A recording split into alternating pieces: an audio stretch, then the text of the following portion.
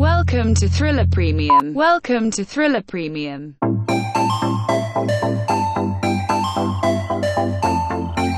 In-depth coverage and timely analysis of macro and micro happenings in crypto. Welcome to Thriller Insider.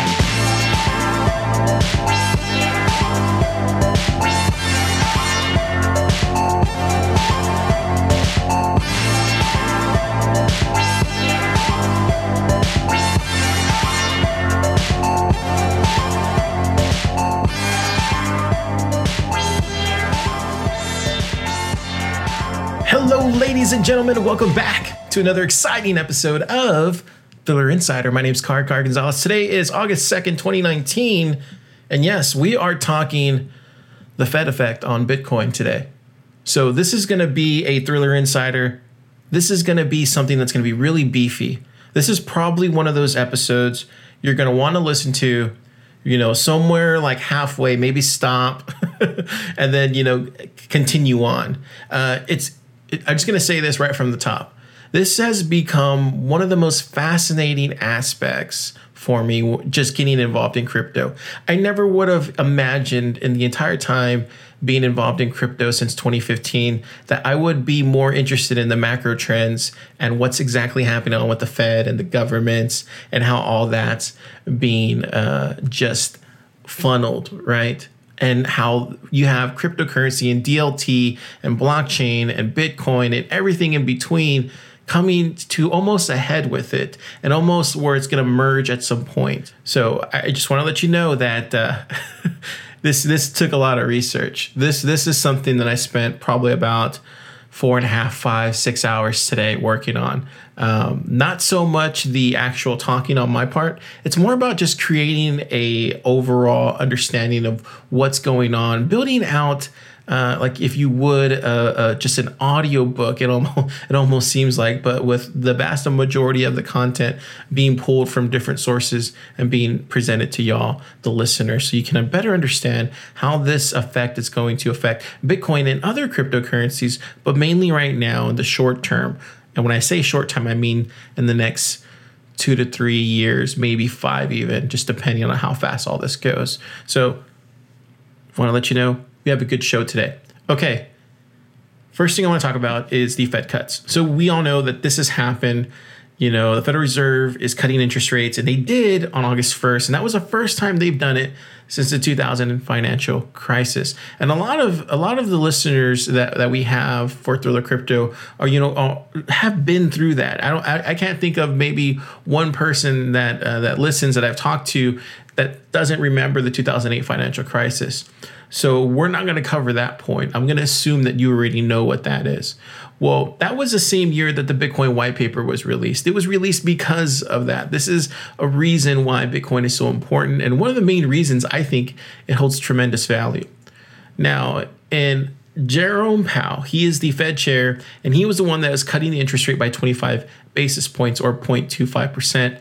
In the statement, the Fed pointed out that the United States economy has seen steady growth, with the unemployment rate remaining low and household spending increasing from earlier in the year. The agency also noted that inflation is running below 2%. However, the agency still decided to cut the interest rate in light of implications on global developments for the economic outlook, as well as muted inflation pressures. With this cut, the Fed hopes to sustain the expansion of economic activity, although it also cautions that uncertainties remain because of what was done and how it relates to the 2008 financial crisis. So what does this mean for Bitcoin? Before we even get into that, we need to understand what the Fed is. And I didn't really want to put this portion of the inside the podcast because I felt like it was too, very much coursey. And when I say coursey, I mean like very much school. And then I started thinking about it, and the more I started putting together this, I realized, no, you really need to have a base understanding of how the Fed works and why it works and how it kind of came about in order to understand, what the implications are for Bitcoin and other cryptocurrencies going forward. So It's a remarkable evolution how these institutions of what I would call modern monetary behemoths, right, created this system. And in 2008, we had this wake up call. And, this similar evolution is kind of happening right now in front of us with cryptocurrency and DLT. And it's created this new kind of economic thinking, right, of how we look at things, or at least for myself. I'm not sure how you feel about that, but it definitely reveals vulnerabilities inside of what we have going on. And that's a result of, I'm not blaming past generations. I'm not here to, force blame on anybody, but I do recognize that there are vulnerabilities with the system that we have in place. And so what I did is some research at Columbia University, where they have a whole course, a 50-hour course on economics of money and banking. I'm still working my way through it, but I do want to pinpoint on one specific section that talks about why the Fed was created, how it was created, and what are the different facets of that. Okay, take a listen. There are sorts of three groups of banks there. New York, Chicago, and St. Louis, he says, are special. They are required by law to hold 25% reserves. And you can see he's showing their deposits, 825 millions of dollars, in deposits in New York, 262 in Chicago, 116 in St. Louis. These are the main banking cities in the United States. There is no central bank at the time that he's writing this. This is before the Fed. So this is he doesn't actually say exactly what date this came from. But it's before the Fed. And so they have deposit accounts. Those deposit accounts are liabilities of these banks. To some extent, the Central Bank of the United States was the collection of banks in New York. You see how they have most of the deposits, and you're talking here about J.P. Morgan and his buddies, And they're the ones who are doing international transactions. New York is very much the center where the United States banking system faces Europe. They're required to hold reserves in lawful money, and that means green pieces of paper, basically, currency. At least for these central banks, these banks in New York, Chicago, and St. Louis, and you can see that's how much they have, classification of reserve. Lawful money in the bank, 218 million, 66, 26 there. And there's the percentages. 26.8% is in New York, 25%. They were required by law, he says, to hold 25% of their deposits in lawful money. So there's a reserve requirement. The second group, other reserve cities, so this is Boston, this is San Francisco, other important cities, Kansas City, that also are money center banks, but not as important as these other three, are also required to hold 25% reserves, but they can hold some of their reserves as deposits in New York. And that's what that second column is there, due from reserve agents. So there's this sort of layering. And then there's the country banks, which are small banks, 6,000 of them. The United States had just lots and lots of little banks, which have to hold 15% reserves, and they can hold them partly in cash, 199 million there, and partly in other reserve cities or in New York. So that's 226 million. So there's this layering where country banks are holding their reserves as deposits in their local money bank, which is holding its reserves in New York, which is holding its reserves in lawful money. Which is either green piece of paper or gold, I should say, because it's the gold standard at this time. So all while these legal tender things are going on, in 1863, Salmon P. Chase tries something else. He goes back. I don't really know what the story is. It would be interesting to go back and find out. Why did he give up on this legal tenders? Maybe there was too much pushback or whatever. But so he tries to go for the bonds again. Tries to go for the bonds again. This time, what he does is he says to the banking system, I would like to sell you some of these bonds that really have very low rate of interest on them. I would like you to pay full price for them so that I'm paying 2% interest, and that means giving me deposits for them. That's what I would like you to do. So the government goes to the banking system and says, this is what I would like. I would like to be issuing these special 2% bonds, and I would like to get deposit accounts for them. I'm not going to withdraw these things for gold because I know you don't have any gold anymore. And what you would give me is legal tenders. But this is what I would like you to do. Why would the banking system agree to that? To sweeten the pot, he said to the banking system, and I'm going to let you issue banknotes, banknote currency, using these bonds as collateral. Using these bonds as collateral. Issue banknote currency using these bonds as collateral. I know these are all kind of new words. Okay, so let me just play out what actually happened. What happened is that the government uses these, and so anyway, the banking system said yes. Okay, and the government uses these deposit accounts to buy war goods from the private sector. The government is basically borrowing from the banking system, and it's borrowing, and the banking system is creating new money by expanding its own balance sheet, deposit accounts here, and the government is using those deposit accounts to pay for war goods. Not legal tenders, but promises to pay legal tenders. That's what these deposits are now, right? These are promises to pay legal tenders. Okay? But now, because he gave this nice because they gave this nice feature to the bonds that you could use them as collateral for note issue, anytime the private sector has all these deposits, maybe it wants to actually withdraw them, okay? And when the private sector withdraws them, instead of paying in the bank's own reserves, the legal tenders, the bank has the right to print notes. That's the point. So let's just suppose that the private sector withdraws all of the deposits. So these bonds are thought of as the collateral that is backing these banknotes. Okay? Meaning to say that if this bank fails, okay, these notes, which are out in circulation, these aren't deposit accounts at the bank, right? They're out floating around in circulation. This bank is depositing these bonds at a central location so that if you ever wanted to cash in your banknote, you don't have to go back to the bank, which may be bankrupt. You can take that banknote and you can get a 2% government bond for it. Okay, that's the sense in which it's collateral. It's backing the value of this note.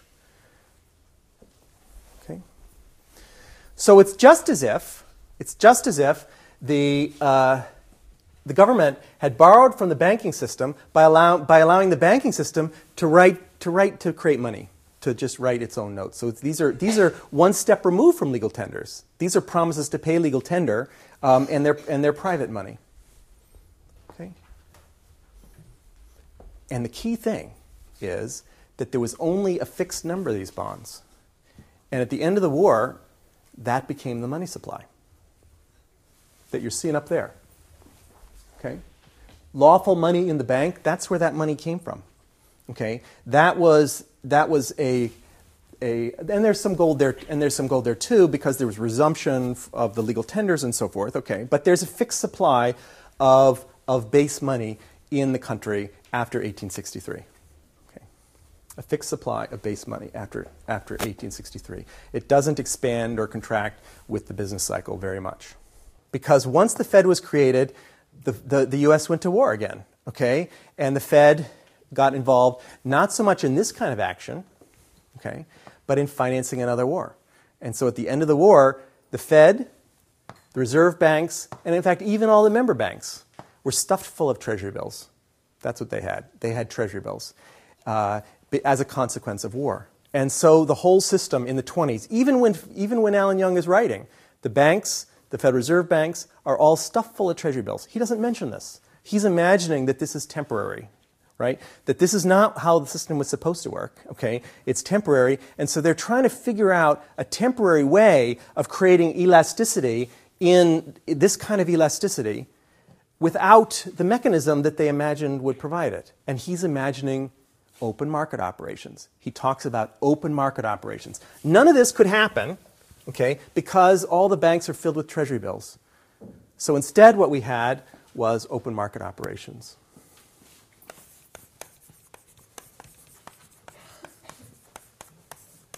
Open market operations were invented by the New York Fed, by Benjamin Strong, in the 1920s, exactly when Alan Young is writing. This thing you've learned in your intermediate macro or even intro macro class, right, about how the Fed changes the money supply by buying treasury bills or selling treasury bills or something. That's what we mean by open market operations. right? I'm not going to write down those balance sheets because, in fact, the Fed never did use that mechanism to change. That's not actually true, how open market operations work. It involves the repo market and other things. But we're going to get to that, okay, in a while. I just want to emphasize here that the importance of open market operations is a historical accident. Okay? It's an accident that the Fed got stuffed with treasury bills. It was never supposed to lend to the government. This is why I tell you all this history, right? The whole danger of central banking is legal tenders. The greenbacks are in the minds of the framers of the Federal Reserve. It's like, give the government power to print money, and it is going to print money. So we want to make sure that you are only allowed to use loans to Main Street as collateral for expanding the reserves. Only use loans to Main Street as collateral for expanding Federal Reserve notes. Okay, but then came World War I. The cat was out of the bag.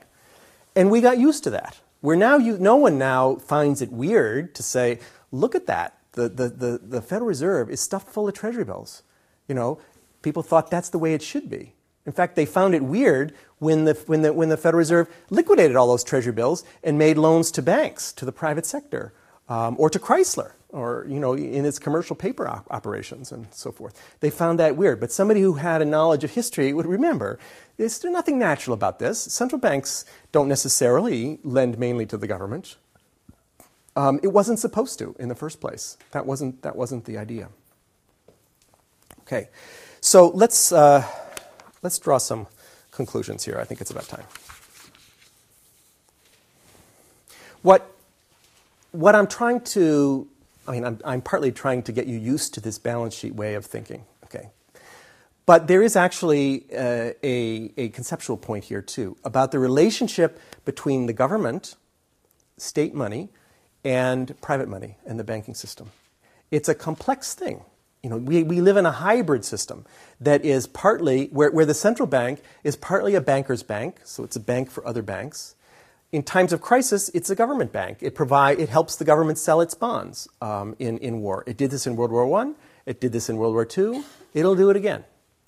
This is what it will do, and that's its job. It's not any kind of perversion of its job. That is its job.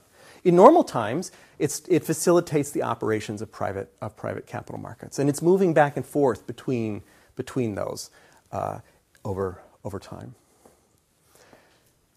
Here's another one of those instances where you can build monetary theory, okay, by imagining that really at the root of everything is the state that is printing money, and everything else is just a promise to that, and so it's really all about the state, okay?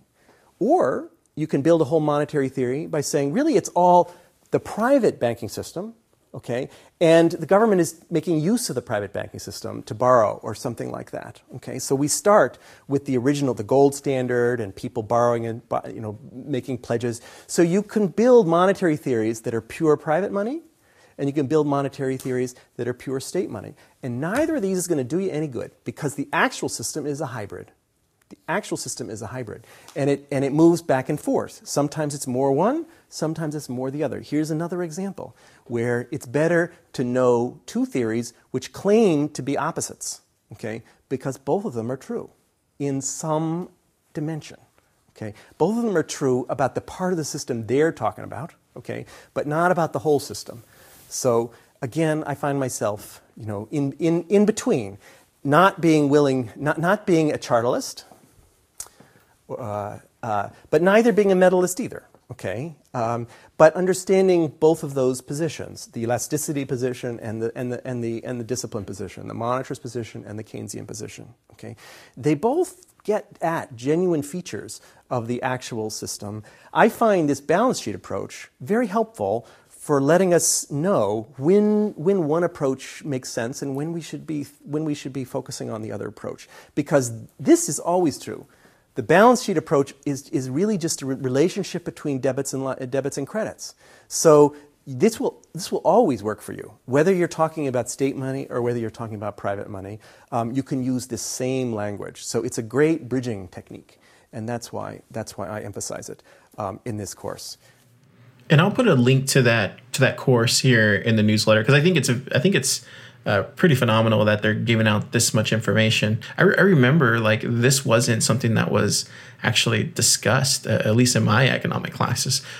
So I imagine that if you had a similar background, then you probably would find this very interesting. At least I have. I'll put a link into it. His name is Perry Merling, by the way. He's a professor at Columbia, and he did a fantastic job on that. So one of the things that has me concerned is just the lowering interest rates, right? And this is kind of the Fed's way to boost the economy, and it's typically done during dire times. And like Perry said, this is normal. This is how it usually goes.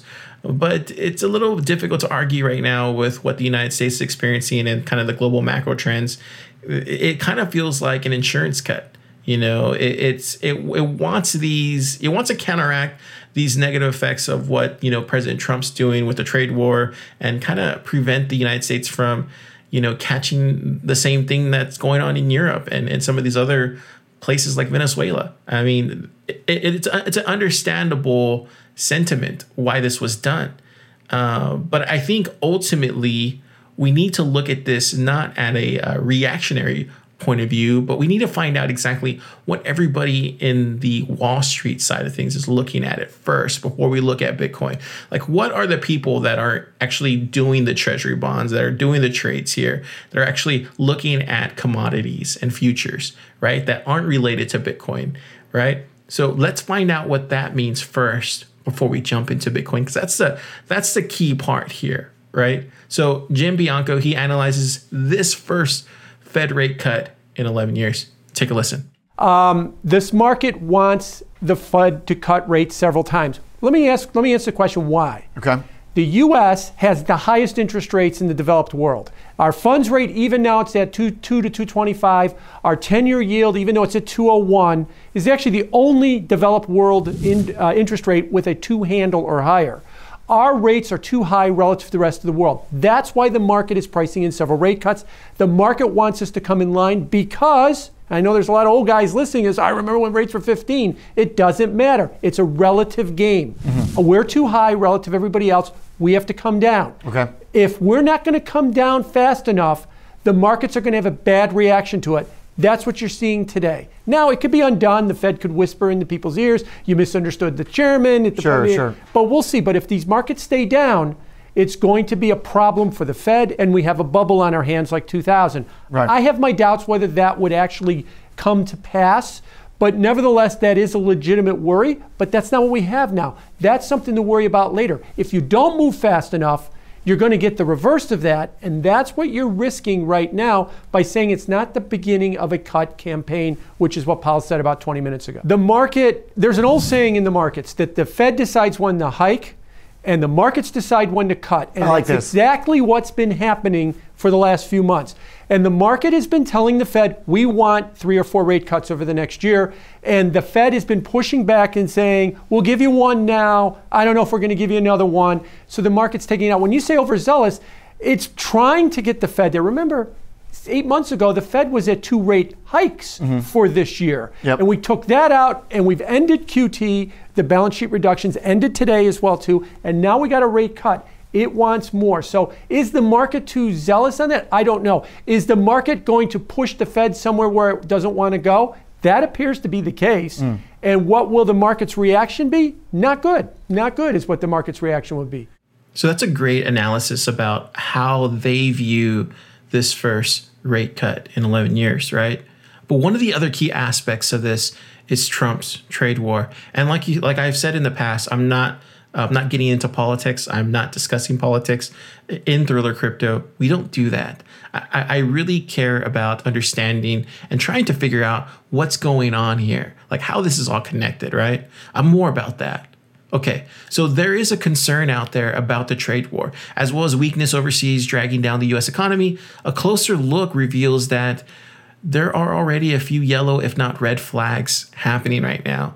And this is kind of manufactured into what people are calling a technical recession for the first half of the year. The housing market remains sluggish. The business environment and investment tanked in the spring as corporate leaders grow more wary of the ongoing trade tensions. This has really come to a head with what Powell and the Fed Vice Chair Richard Khalil are doing. And these headwinds and these downside risks that are picking up, they prefer to address them before they grow into deeper problems. Now, if you don't understand how the trade war works and why this is important to the United States economy, I totally get that, because I really couldn't tell you exactly how that all fits. But the Wall Street Journal has created something that I think is pretty extraordinary when it comes to a video explaining why the trade war is so important.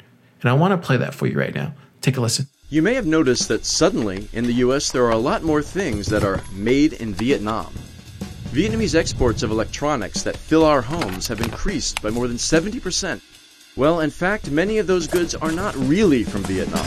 They're actually made in China. If you look closely at trade data, you find that Vietnam is also importing much more from China. Trade experts offer one explanation. Companies are moving goods, like cell phones and laptops, first to Vietnam, then swap the country of origin label before shipping those same goods to the US. It's a widespread technique called transshipment. So it doesn't look good when it all comes out of China, so they send it through other countries. The whole point? To get past hefty tariffs, like the Trump administration's 25% levy on $250 billion worth of Chinese goods. With the ongoing U.S.-China trade dispute, higher U.S. tariffs hit Chinese exports. Vietnamese customs officials say they see transshipment with products like electronics, steel, and furniture. And it's not just Vietnam that plays the middleman. Shippers say Thailand, Malaysia, and other countries around the world are also pit stops. Both governments responded to various media requests over the past year, saying they were monitoring the situation. Chinese authorities did not respond to our request for comment. Authorities in the U.S. said they are stepping up efforts to curb the malpractice, and so did Vietnam. They're just people who are in a jam looking for an easy way to solve their problems. Steve Dickinson is a trade lawyer who works with foreign companies manufacturing in China. He says he always advises his clients that transshipment is illegal, but he explained to us how some companies go about it. Some companies will unload at port and minimally alter the product before attaching a new origin label.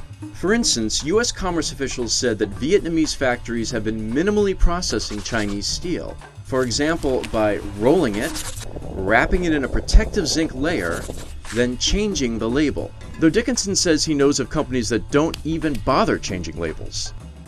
They just get a certificate or some other customs document where the product itself remains no change, and they just try to work with falsified shipping documents. It seems like such a simple hack, but U.S. customs agents are having a hard time catching tariff cheaters. What makes it particularly difficult is that in a country like Vietnam, there are already a lot of real made-in-Vietnam exports, like sneakers, microwaves, and refrigerators. It was relatively easy to hide transshipped products in the mass of completely legitimate products coming out of Vietnam. U.S. Customs and Border Protection already scan shipping containers that dock at U.S. ports. But lawyers like Dickinson say monitoring 11 million containers for transshipped products is a daunting task. So, another tactic to fight transshipment? U.S. Customs are encouraging people to become snitches. Anyone who reports transshipment to authorities can be awarded a 15 to 30% cut from the total value of the goods that were seized. Buyers in the U.S. who knowingly import transshipped products will also be on the hook. If caught, they will face hefty fines and even prison time. For companies, the U.S.-China trade dispute is creating a lot of uncertainty, and some are considering moving part of their production out of China.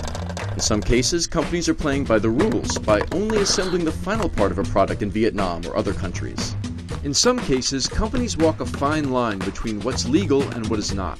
To claim that a product has been made in one country, a certain percentage of it has to be manufactured there. That percentage varies for each product, but many companies will only assemble the final part of their devices in Vietnam. You can be bringing in components from 15 different countries, and then you assemble it in one country and say it's a product of that country when actually nothing in the electronic product was actually made in that country. Since electronics are made of so many tiny components, it's really hard for authorities to determine exactly what percentage was made in what country. It's a challenge to move an entire supply chain. It's costly and time-consuming. And many businesses that are struggling to survive seem to think transshipment might be the answer. But of course, it's all at the peril of being caught. So this is the main issue with that, is this trade war, these tariffs, right? And Trump's kind of need to want to change that and control that. So that is what's going on with the macro worldwide trends. And now let's discuss Bitcoin and cryptocurrency and how that fits in with that. This is why I said this is going to be a beefy episode. Okay, so it was announced today that China Central Bank is seeking to accelerate the development of its own legal digital currency. This is big news. This is big news coming from the People's Bank of China. Now, China's central bank said that it will accelerate the research and development of its legal digital currency, and that is according to a statement from the People's Bank of China today. The central bank hosted a video conference where it discussed major tasks for the second half of 2019. This fits in perfectly with the correlated data that everybody is talking about, how we're in this, beginning stages of a recession in early 2019. So during this meeting, the regulator mentioned cryptocurrency, specifically saying it will closely monitor global cryptocurrency trends. Why would they do that? Well, last month, director of the bank's research bureau, Wang Xin, revealed that the bank is looking into developing its own cryptocurrency. This was last month because of, guess who? That's right, Facebook Libra project, and its likely influence on global monetary policy.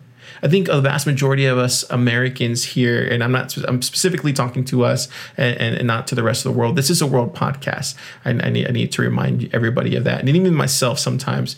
But the vast majority of us saw that Facebook Libra project as something that was kind of alarming. We knew what it was. You can go back and listen to our old episodes about why we talked about the face-off with all that going on with the Senate hearings. But other people were paying attention to in other countries. And recently, the CEO of China's telecommunications giant, Huawei, Zhenfei Ren, also publicly commented that China has more power than Facebook when it comes to issuing cryptocurrencies, suggesting that the government, if indeed moving into the space, will have an overwhelming impact, right?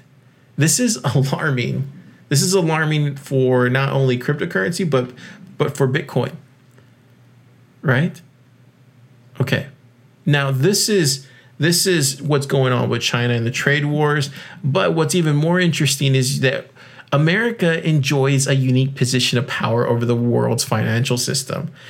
It really does, and I think people just need to come to understand that that is truly how it is. And it's because of the supremacy of the US dollar that several of the nation's adversaries appear to think they found a clever way around this decades-old setup, from what we heard Perry talking about earlier in this podcast. And they think it's going to be cryptocurrency. Of course, we saw Venezuela's government try to do this, and it was unsuccessful.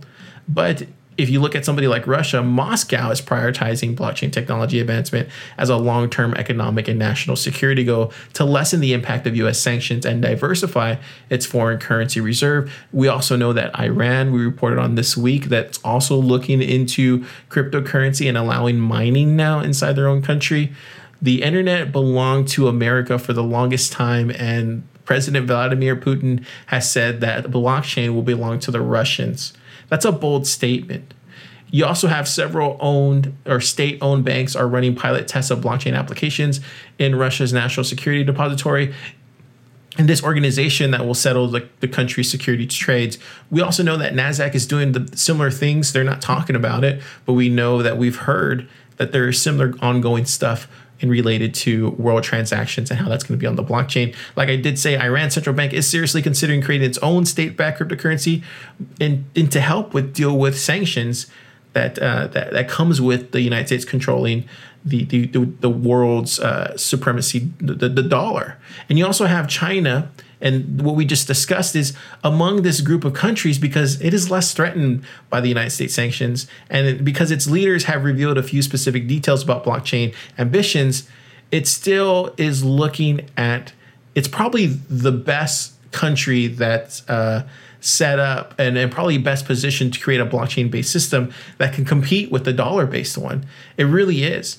And a lot of people argue that this trade war is probably going to push that to the edge. Again, this is all just research and everything that we kind of covered and what we're looking at. And this is coming from MIT, this is coming from Columbia, Wall Street Journal, is coming from the New York Times. Like, this is coming from everywhere. It's not just coming from sources within the crypto ecosystem, the CoinDesk or the Cointelegraph or the Block Crypto.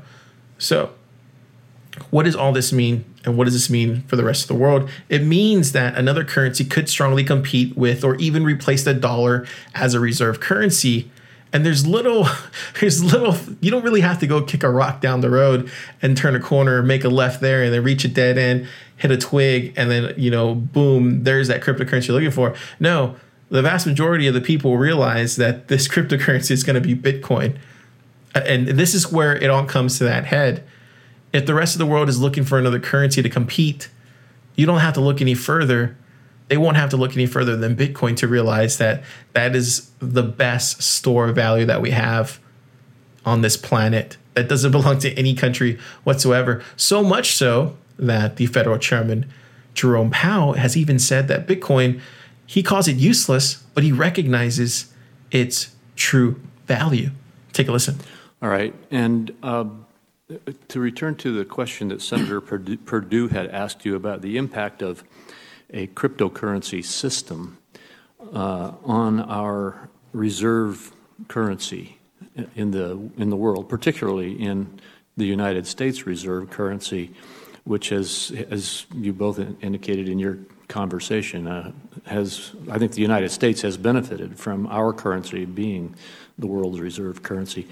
If a cryptocurrency system were to become prevalent throughout the globe, would that diminish or remove the need for a reserve currency in the traditional sense? I think that things like that are possible, but we really haven't seen them. We haven't seen widespread adoption. I mean, Bitcoin is a good example. Really, almost no one uses Bitcoin for payments.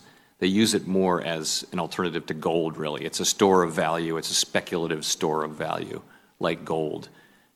So we don't have, and people, of course, have been talking about this since cryptocurrencies emerged, but we haven't seen it. But that's not to say we won't see it. And if we do see it, yes, you could see a return to an era in the United States where we had many different currencies and, in the so-called, I guess, national banking era. And that's what we discussed in the beginning of the show. So where does this leave Bitcoin? Well, if you look at what he just said, we are well on our way to new all-time highs for Bitcoin. We had I'm talking about a fantastic first half of the year with Bitcoin and other cryptocurrencies. Mind you, we don't have this alt season, but we did have an alt season in May and in June. There was some run up there. So we did have somewhat of an alt season back then. It wasn't known at the time, and a lot of us didn't pinpoint it in the space, but that was a little bit of what I would call a little alt season. A lot of stuff was pumping back then. I think we're going to see that here in the short term, right? So if we look at, of course, in April and in May, and then also in June, we saw some new all-time highs from 2019, and it's this conviction. It's knowing this foundation and knowing this asset class like inside and out, and its strength really in the network effect of how Bitcoin has truly revolutionized everything. I think a lot of people already know how I feel about this, but when it comes to Bitcoin and when it comes to its value, it really derives from the network effect of it. And if you're a technologist, you understand that to the T, and we've covered that in the past, so I'm not going to get into that right now. But if we look at several vantage points that happened earlier this year, we can kind kind of understand why Bitcoin is set to explode later. And now this is, strictly from the mainstream media. And when I say mainstream media, I mean these New York Times, these Washington Posts. I mean, the CNBCs, the Fox News, the CBSs of the world covering Bitcoin, covering cryptocurrency. And even then, you have some of these people in the Senate and some of these people in the House of Representatives that are actually learning this stuff. We hear them talk in these different speakings and these different hearings, and they actually have a base understanding of cryptocurrency now. And that's awesome, because this time last year there was not that base understanding. So this is good news. We also are looking at people that are no coiners, coming out of the woodwork. No one would have believed, you would have Peter Schiff, go on a debate with Pompliano this week about gold and cryptocurrency and Bitcoin. And then for him to kind of look like he understands that Bitcoin is going to be around. There was a time where he didn't even think Bitcoin would even get to, $10,000, much less where it's at now. And what we're also seeing too is with exchanges, their volumes have skyrocketed, right? Coinbase Custody and Grayscale announced something today that was spectacular. Coinbase Custody will hold all of Grayscale's investments inside of their custodian. So what I'm saying is that we're seeing this space move really, really, really fast, and it's starting to pick up steam here in August, just kind of what we expected. We can also see that there's qualitative factors that feed into why these prices are going up, and like I said, that's network effect. That's just extremely just bullish. And if you look at just the news in general that happened the first half of this year, Facebook Libra. That's probably, the most important crypto project, in a very long time. And it was introduced on June 18th. Specifically, this backdrop of Facebook Libra and the global macro trend that we already discussed. But this monetary policy responsibility that we're talking about today from central banks globally is a direct effect of why Bitcoin has gone up these past few days. We knew we were going to retest those, $10,700 levels when we were talking about Bitcoin at $9,300, $9,400 last week. We just didn't know why that was or how it was going to get back up there, but we knew we were going to retest it. And this is why I say, if you're not looking at every aspect of this space, you're not going to understand it. And when I look at TA, that's its own thing on its own, right? That doesn't tell me anything. It just tells me where it's supposed to go and where it should go. It doesn't say that it's going to go there, but it gives me options on which two ways it could go. And then you also have something like the news. You have to pay attention to that. Then you have something like this whole global macro trends and events that happen that's going on. The Chinas, of the world. You have the Federal Reserves, like all that kind of stuff that's going on. You have to look at that. And then you have to have a really good base understanding of just understanding how networks work, understanding why protocols function the way they function, understanding how different link layers will approach those different protocols and how that'll go back and forth between that kind of processing, right? And how that network effect really does spread. And so when you have all those things in place, you still have to go out there and find other people's opinions and find other people and what they're saying, because market sentiment goes a really long way in this space. It's probably one of the things that's really not ignored, but the longer you stay in, the longer you realize that you could be bullish on, I'm a perfect example of this. You could be bullish on, Cosmos or something long term because you see the technology potential.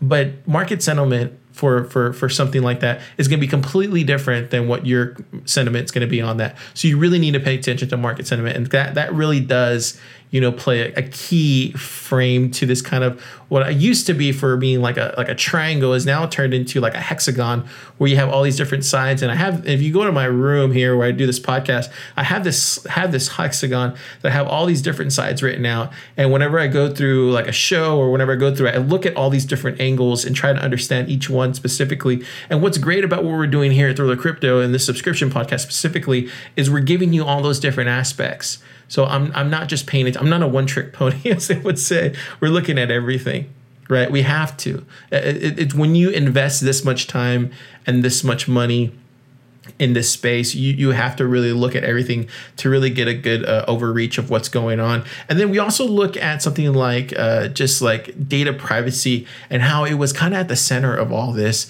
here in June. You know, it really brought to light. I was really surprised that the Senate and the House of Representatives were really able to understand why privacy was important. And I think the vast majority of us didn't think that was ever going to be something that would come out of their mouths, especially if you're a lot younger in age.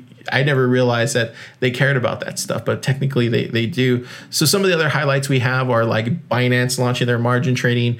We have Binance announcing its U.S. subsidiary because we know they had to cut ties of that FAFTA regulation that happened here at G20. Then we also have Ripple investing $50 million into MoneyGram, basically buying its way into these old dinosaur tech companies so they can implement blockchain and DLT. You have LedgerX receiving CFTC approval, announcing its own retail investment product this week, and then going through with that on the launch date this week. You have Cash App. You have also, Cash App adding Bitcoin deposits is big, but also having their quarterly earnings call, which we didn't cover this week, but we'll cover tomorrow on Thriller Insights. But you have that going on too as well. And then you also have this next effect that no one's talking about. You have Bakkt, right?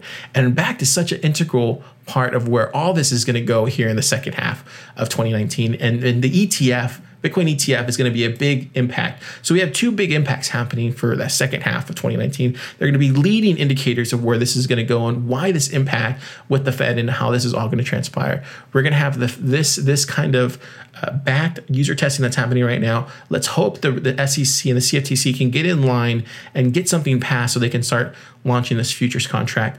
Then we also have something that's very important is the Bitcoin ETF. If this gets declined, we're going to see the effects of that. Most definitely. If this gets approved, we're going to see the effects of that. Most definitely, it gets delayed.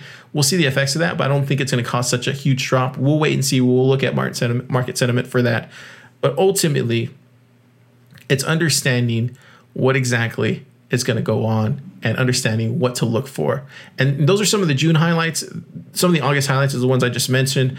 But if you just kind of understand from a global macro trend and Bitcoin and where this is all going and why this is important, you really need to realize that the price has increased 26% in June, and that's after increasing 60% in May. So I really don't need to sit here and say that at the time of this, this podcast that we're experiencing, a significant or much needed pullback, right? Like it's peaked. It peaked June 26th, right? When it reached 14K.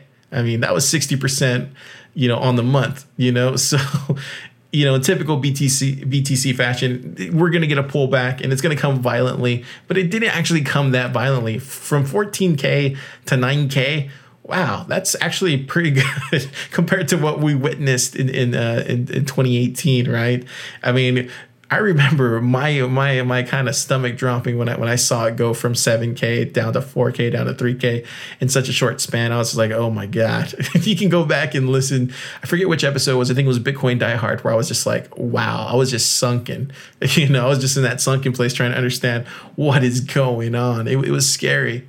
But this pullback, it wasn't violent. It was no way out of line with what we were expecting. We were pointing towards that. A lot of other people in the space were pointing towards that. This is where TA comes in handling, because we understand why retracing and oscillators and RSI and why resistance levels are such a big key to understand, and why a deeper pullback is probably more, likely going to happen here in the short term. But let's hope not, right? But we'll talk about that for a different show.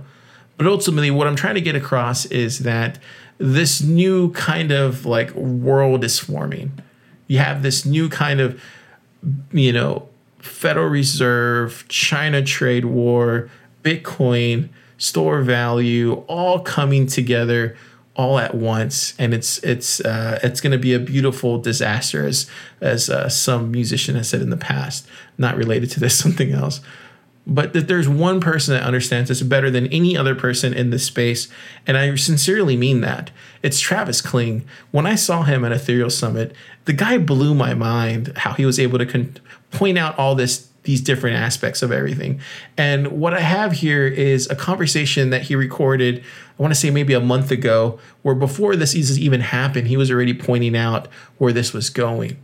And the guy gets it. He understands it. It's really important for people to understand that if you're interested in the space, you really have to look at everything, or you can just subscribe to me and I'll show you everything because I'm not biased or anything like that.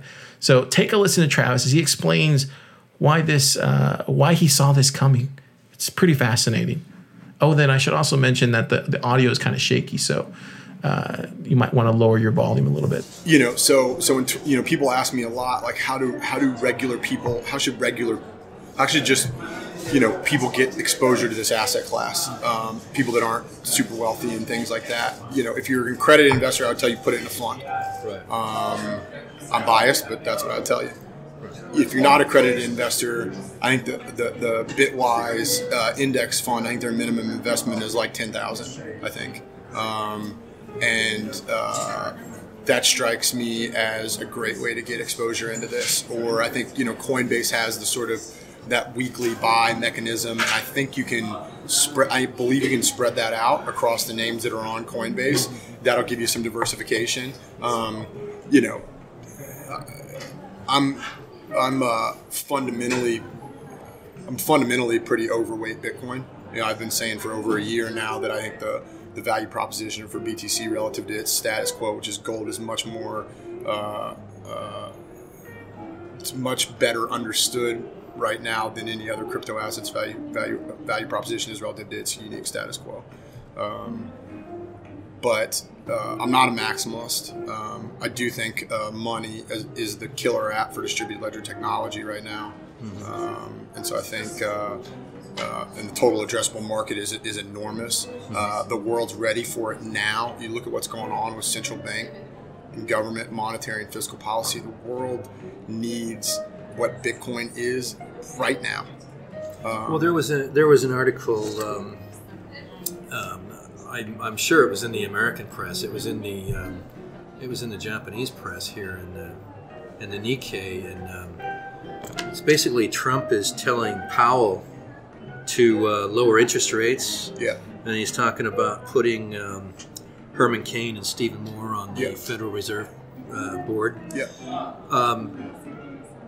I don't recall a president who has been so direct in telling the Fed what he thinks what they ought to be doing.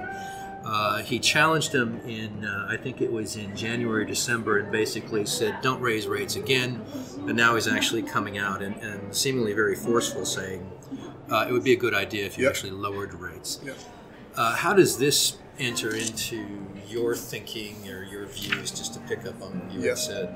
Did you see Stephen Moore? Did it make it in the press that Stephen Moore was lobbying for his Fed position he was in the New York Times saying that if he got the position, the first thing he would do is demand a 50 bips rate cut. So he's hand waving to the president saying, if you get me in here, I'm going to lower rates. I cannot tell you how bullish that is for Bitcoin. Yeah. I cannot tell you. Yeah. Bitcoin, crypto is a risk asset. Right. Specifically, Bitcoin, though, is a risk asset with a specific set of investment characteristics that become increasingly more attractive the more irresponsible monetary and fiscal policy is. Bitcoin has gone through a number of different identities over the 10 years. It's like a kid in junior high, right? That I went through this phase where I was like wearing baggy jeans and whatever. Like a Nirvana t-shirt. My time. I didn't go to school when they were wearing baggy jeans, but but Bitcoin has gone through some identities, and remember like 2 years ago when Bitcoin was going to go to the moon because it was going to let you could buy a cup of coffee with Bitcoin. Remember that? Yeah. Like that was why we needed Bitcoin, right? Because it just wasn't working in America to buy coffee. It's too hard, right? And that's obviously a silly concept. Bitcoin is a global, immutable, decentralized, digital, non-sovereign, hard cap supply store of value. Right. That's what Bitcoin is. Yeah. And it is an insurance policy against the largest monetary and fiscal policy experiment in human history, which is globally coordinated quantitative easing while simultaneously running massive deficits on top of an increasingly untenable debt level. And that's not hyperbole to call that the largest monetary experiment in human history. That is unequivocal fact. And we've been going down this path now for 10 years. And the Fed, starting in 2017, tried to get us, wean us off of the drug of cheap liquidity, started raising interest rates from obviously zero, so you're starting at a really low base, and roll off the asset purchases, and then start to actually roll off that balance sheet that had ballooned to $4.5 trillion or whatever. And starting in 2018, risk assets started rolling over one after another. And that was punctuated by the sort of dumpster fire Q4 18 that we had for all risk assets. Right. That Q4 18 punctuation was punctuated by Steve Mnuchin calling the plunge protection team on December 24th. Right. And if you look at a chart of just about any risk asset, that was the absolute bottom dollar of the meltdown. Right. And we bounced hard from there. And the last day of January, right? So December 17th, Jay Powell, autopilot, remember that? Jay Powell talking about the balance sheet roll-off is on autopilot. And, market really didn't like that. Trump's on Twitter talking shit, blah, blah, blah. I mean, market didn't like it. Trump didn't like it. Plunge protection teams called. Market rips back higher. All the other central banks start talking dovish. They're talking dovish. People are starting to expect, you've got what's his name? I'm drawing a blank. Druckenmiller, Stanley Druckenmiller, one of the best investors of all time. Right. He's saying this is an enormous mistake. Jeff Gundlach sitting there talking about this is an enormous mistake. Last day of January, FOMC statement, complete dovish capitulation. Yeah. Complete U-turn from a tightening and hawkishness and rolling off the balance sheet to full accommodation by any means necessary in a decidedly dovish stance.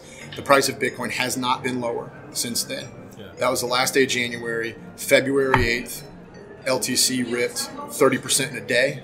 Right. And we have not looked back since that. The market structure for crypto changed on February 8th, 10 days after that meeting. Yeah. And then Jay Powell went on 60 Minutes on March 10th. Confirm that dovishness, in a 60 Minutes type of fashion. And Is that the one with Yellen and Bernanke were sitting beside him? Yeah, I think that was a different one. I know which one you're talking about. Yeah. And then March 26th, next FOMC statement, further confirmation. And then in the meantime, you've got the ECB, the BOJ, the PBOC, Reserve Bank of Australia, Canada, everybody falling in line. And there's a spectrum of dovishness, and all these central banks are sort of lining up because nobody can be too far away from anybody else, right? Sure. And ECB's sort of the furthest out there because they're the most screwed, right? They're the most screwed. Oh yes. The euro as a currency is it's only 7 years older than Bitcoin. I actually love that. That's an interesting. I hadn't thought of it I love that. But you're absolutely right. That's a great framework, isn't it? Yeah. The euro is 7 years older than Bitcoin. What do you really want to bet on lasting longer? Yeah. What do you really want to bet on, right? Yeah. It is getting to that point. It's a very bullish view, obviously, and if you manage your risks well as you do, you also think about what are the risk factors that ultimately could lead you to change kind of that bullish positioning. Is there anything that you see that possibly, if this scenario evolves, that's kind of where I change my view and I decrease Bitcoin exposure or get out of Bitcoin completely? What would that look like? Sure. So like I said, crypto's a risk asset. So to the extent that don't fight the Fed. You've heard that meme. Don't fight the Fed, right? That trade's been working for a decade, over a decade now. You put that trade on. It's a really straightforward trade. Don't fight the Fed. You put that trade on over a decade ago, and you go play golf. You've made tremendously good returns. And crypto is an extension of that. So to the extent that you start, if central banks kind of tighten back up, the market cap of crypto as a whole is going to go down. Prior to the capitulation that you saw at the end of January from the Fed and echoed by the other central banks, prior to that, we thought $2,000 BTC was totally on the table, totally on the table. And in my monthly update letters, I mean, there's a real clear cadence of like our bearishness, and then they go out the first of every month. So then Feb 1st, I said, okay, the Fed just did a thing, and this is a big deal for crypto. And then by the time March 1st came out, I said, okay, this market just started acting really differently because of what just happened. So Jay Powell put the bottom in the crypto market.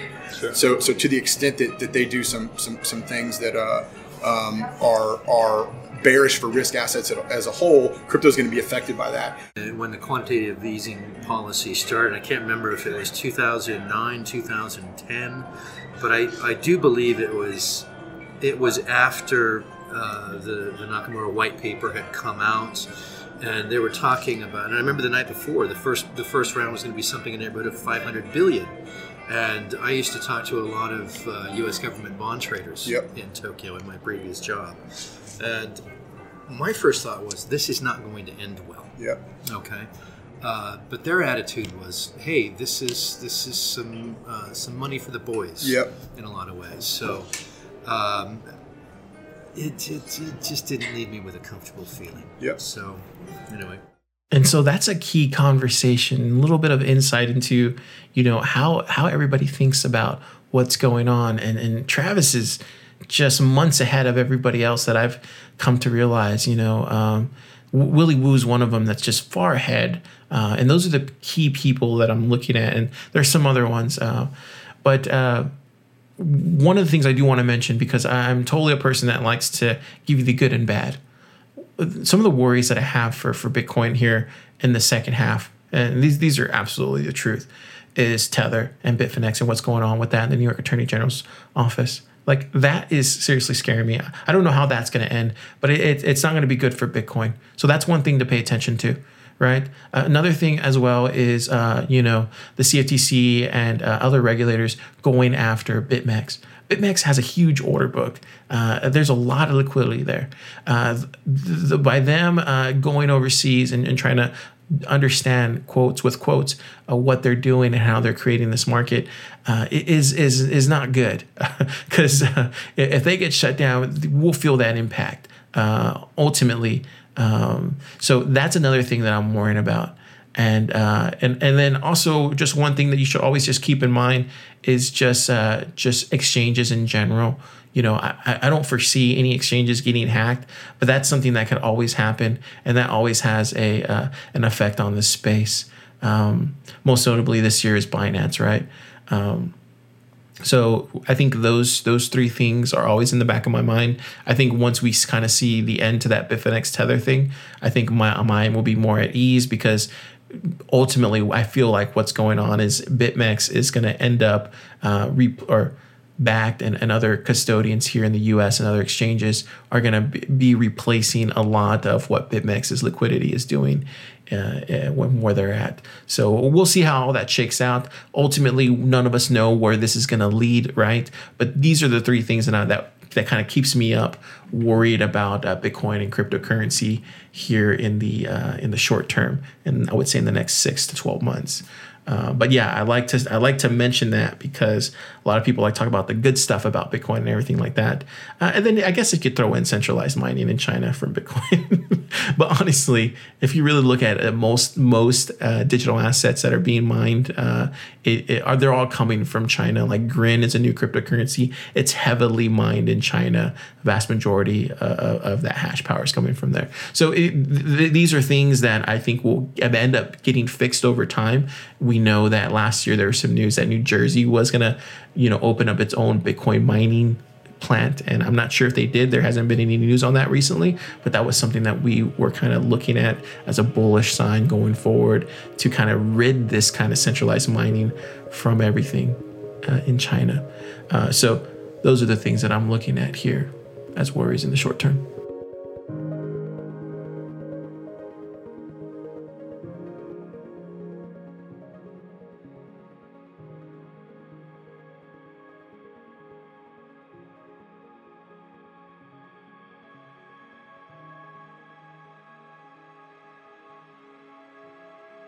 with the amount of work that's kind of been done, to date, just on the infrastructure side of things in 2018 and 2019, it's never been easier to own crypto than ever before. You have to realize that. There's a tremendous amount of work that's being done currently right now, from different people, from just humans pouring in, capital into this space, or financial capital that's being input into the space. There's more technological leaps that are going on inside of innovation and innovating what crypto is and where it could possibly go when it comes to decentralized finance. There's more interest than ever before that I can remember as far back as 2015. And the value propositions of crypto assets and Bitcoin and what's being understood just on a macro trend level as far as sophistication of it, it's bullish as hell. See you next time.